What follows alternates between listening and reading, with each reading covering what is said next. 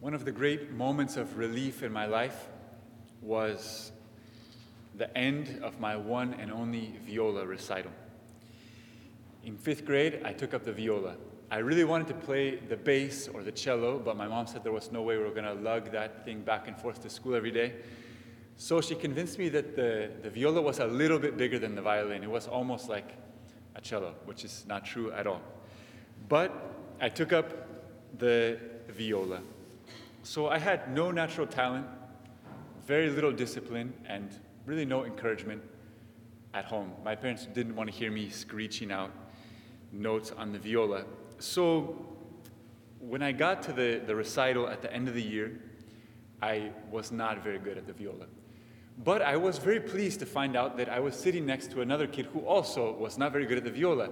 And his mom had written in the numbers of the fingering next to all the notes. Neither of us could really read the notes. So I said, this is amazing. This is my shot.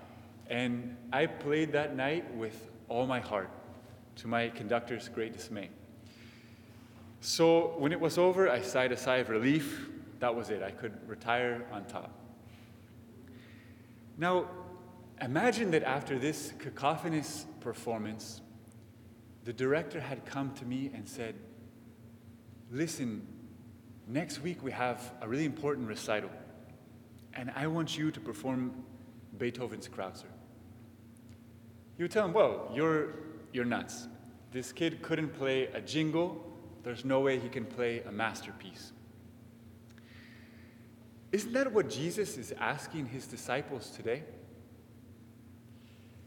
I mean, for many generations, humans proved themselves incapable of abiding by the basic laws of justice. A decent man was hard to find. When God gave his people the law, it was a law accommodated to their weakness. And still, they couldn't keep it. And then, after generations of failure, he calls them to something much higher. Before they ever learn to walk, he calls them to run and to fly. What is he seeing that we're not seeing? How can he say to us, who sometimes fail to love our own friends well, love your enemies, do good to those who hate you, bless those who curse you? And how can he ask us to give to everyone who asks, when very often we fail to give what's due in strict justice? What does he see that we don't see? What does he know that we don't know? He knows himself. He knows who he is.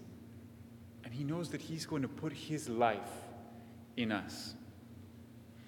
Every one of these commandments contains a promise on the lips of Jesus. You know, the 10 commandments, which were given a long time before Christ came, just as they were, they had no life in them. When Moses threw the tablets on the ground and broke the tablets of the law, there was nothing but stone within. But do you remember the woman who comes to Jesus before he's crucified? And she breaks open the alabaster jar and anoints his head and his feet. And the smell of perfume fills the room. That's how the commandments of Christ are. They're full of life. They're full of aroma. They're like that alabaster jar.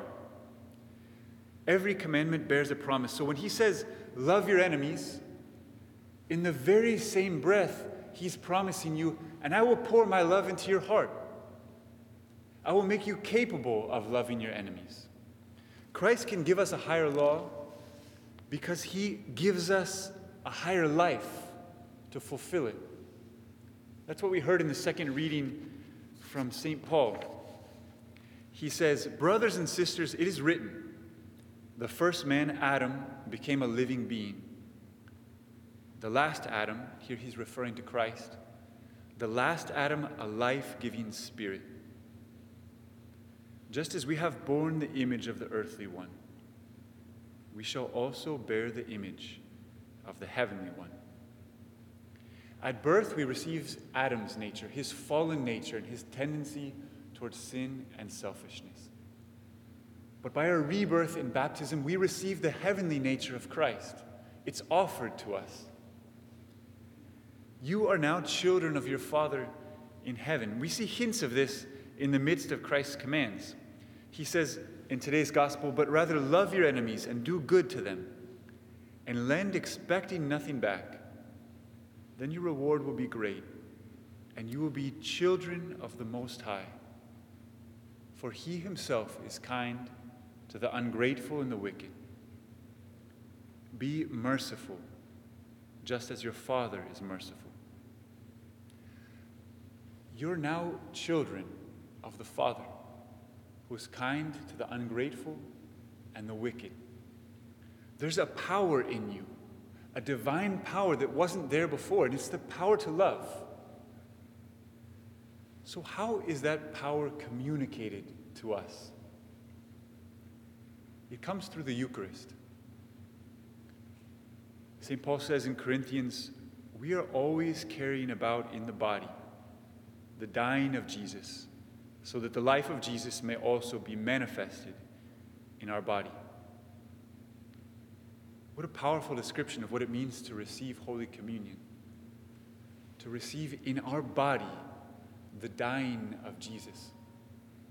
It was in his death on the cross that he showed us the full measure of love. He showed us what it means to love our enemies and to give and not to count the cost. When he stretched out his arms and they nailed him to the cross and he cried out, "Father, forgive them, for they know not what they do." There he taught us how to love our enemies. And when he expired and he gave up his spirit, he showed us what it is to give and not to count the cost. He gave his life. That's what we receive in the Eucharist. His love poured out on the cross. And that's why he can tell us to love our enemies and bless those who curse us and give to everyone who asks, because he pours his love into our hearts. So no longer do we have to go about life like mirrors, reflecting back to others what we receive from them. If generosity, then generosity. If selfishness, then selfishness. If anger, then anger. If friendship, then friendship. We're not like mirrors anymore. We're like lamps, and the light of Christ is shining in our hearts. And so we can go to dark places. We can go to places without love and bring love there, and there will be love. One of the most compelling examples of this love that I've heard of is the Sudanese Italian saint Bakita. Bakita was born in Sudan, and when she was still a little girl, a neighboring tribe, raiders from a neighboring tribe came and captured her and enslaved her. And she spent many years of her childhood in a very bitter slavery. Well, as a young woman, an Italian adventurer came, encountered her, and purchased her, and brought her back as an indentured servant to Italy. And she was very poorly treated there. The other servants in the house hated her. They didn't understand her, and they were jealous of her. And even there in the village, people despised her. Even the children would make faces at her and throw stones at her. And she only ever responded with love. There was one servant who was especially cruel to her, Carolina, and she would tell lies about her to get her whipped or expelled from the house. But Bakita always responded with love. At one point, Carolina's fiancé was in danger of being thrown into debtor's jail, and Bakita received a gift of these two precious earrings. And she gave them away to pay the debt of this man, the fiancé of this woman who hated her. Well, still Carolina continued to be cruel to her. She told a lie that caused Bakita to be beaten, and then Bakita ran away, and she found refuge in the parish church, in the village church. And there the priest received her. It was the first time that she had entered the chapel. And she was struck by the image that she saw on the back wall. It was a crucifix. And so she asked the priest, "Who is that?" And the priest told her, "That's God." And she asked him, "Then is God a slave?" He said, "Why?" She said, "In my country, only slaves were killed in that way, crucified." And he said, "Yes, he was a slave. He became a slave out of love for you and I." And from that moment, Bakira became a devoted follower of Christ. Soon after that, a plague broke out in this village. The wealthy escaped as quickly as they could, and people were living in misery. Bakira went out from home to home, caring for the sick and bringing many of them back to the church. She filled the church with these people who, some of them were dying, and some of them she nursed to recovery, including the priest. Well, in time, she won the hearts of the whole village. They couldn't resist the power of her love. Sometime later, she decided to become a religious sister. And so they came to pick her up in a horse and buggy. And the whole village came out to see her off. All the poor, they gathered a basket of apples to give to her as a gift. And so there she was, riding away, the children chasing the cart, lining the streets. And she began tossing the apples to the children one by one until she had nothing left. That was who she was. That was how she loved.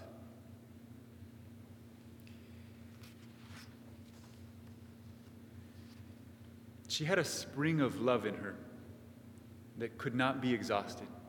And it was the love of Christ dwelling in her. And that spring is in you. You can love like Bakita. You can love like Christ. And today I want to encourage you to increase your faith in what you receive when you receive the Blessed Sacrament. You receive all the love of God poured into your hearts.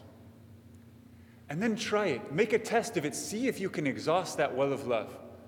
Try it this week, and I guarantee you won't. Try loving in this way. Try doing something generous or sacrificial and not telling anyone, ever. Or try praying for someone who's wronged you. Not praying that God would change them, but praying that God would bless them. If you have a roommate who hasn't done their fair share of the chores, do even more. Not as an act of passive aggression, but as an act of love, of charity for them.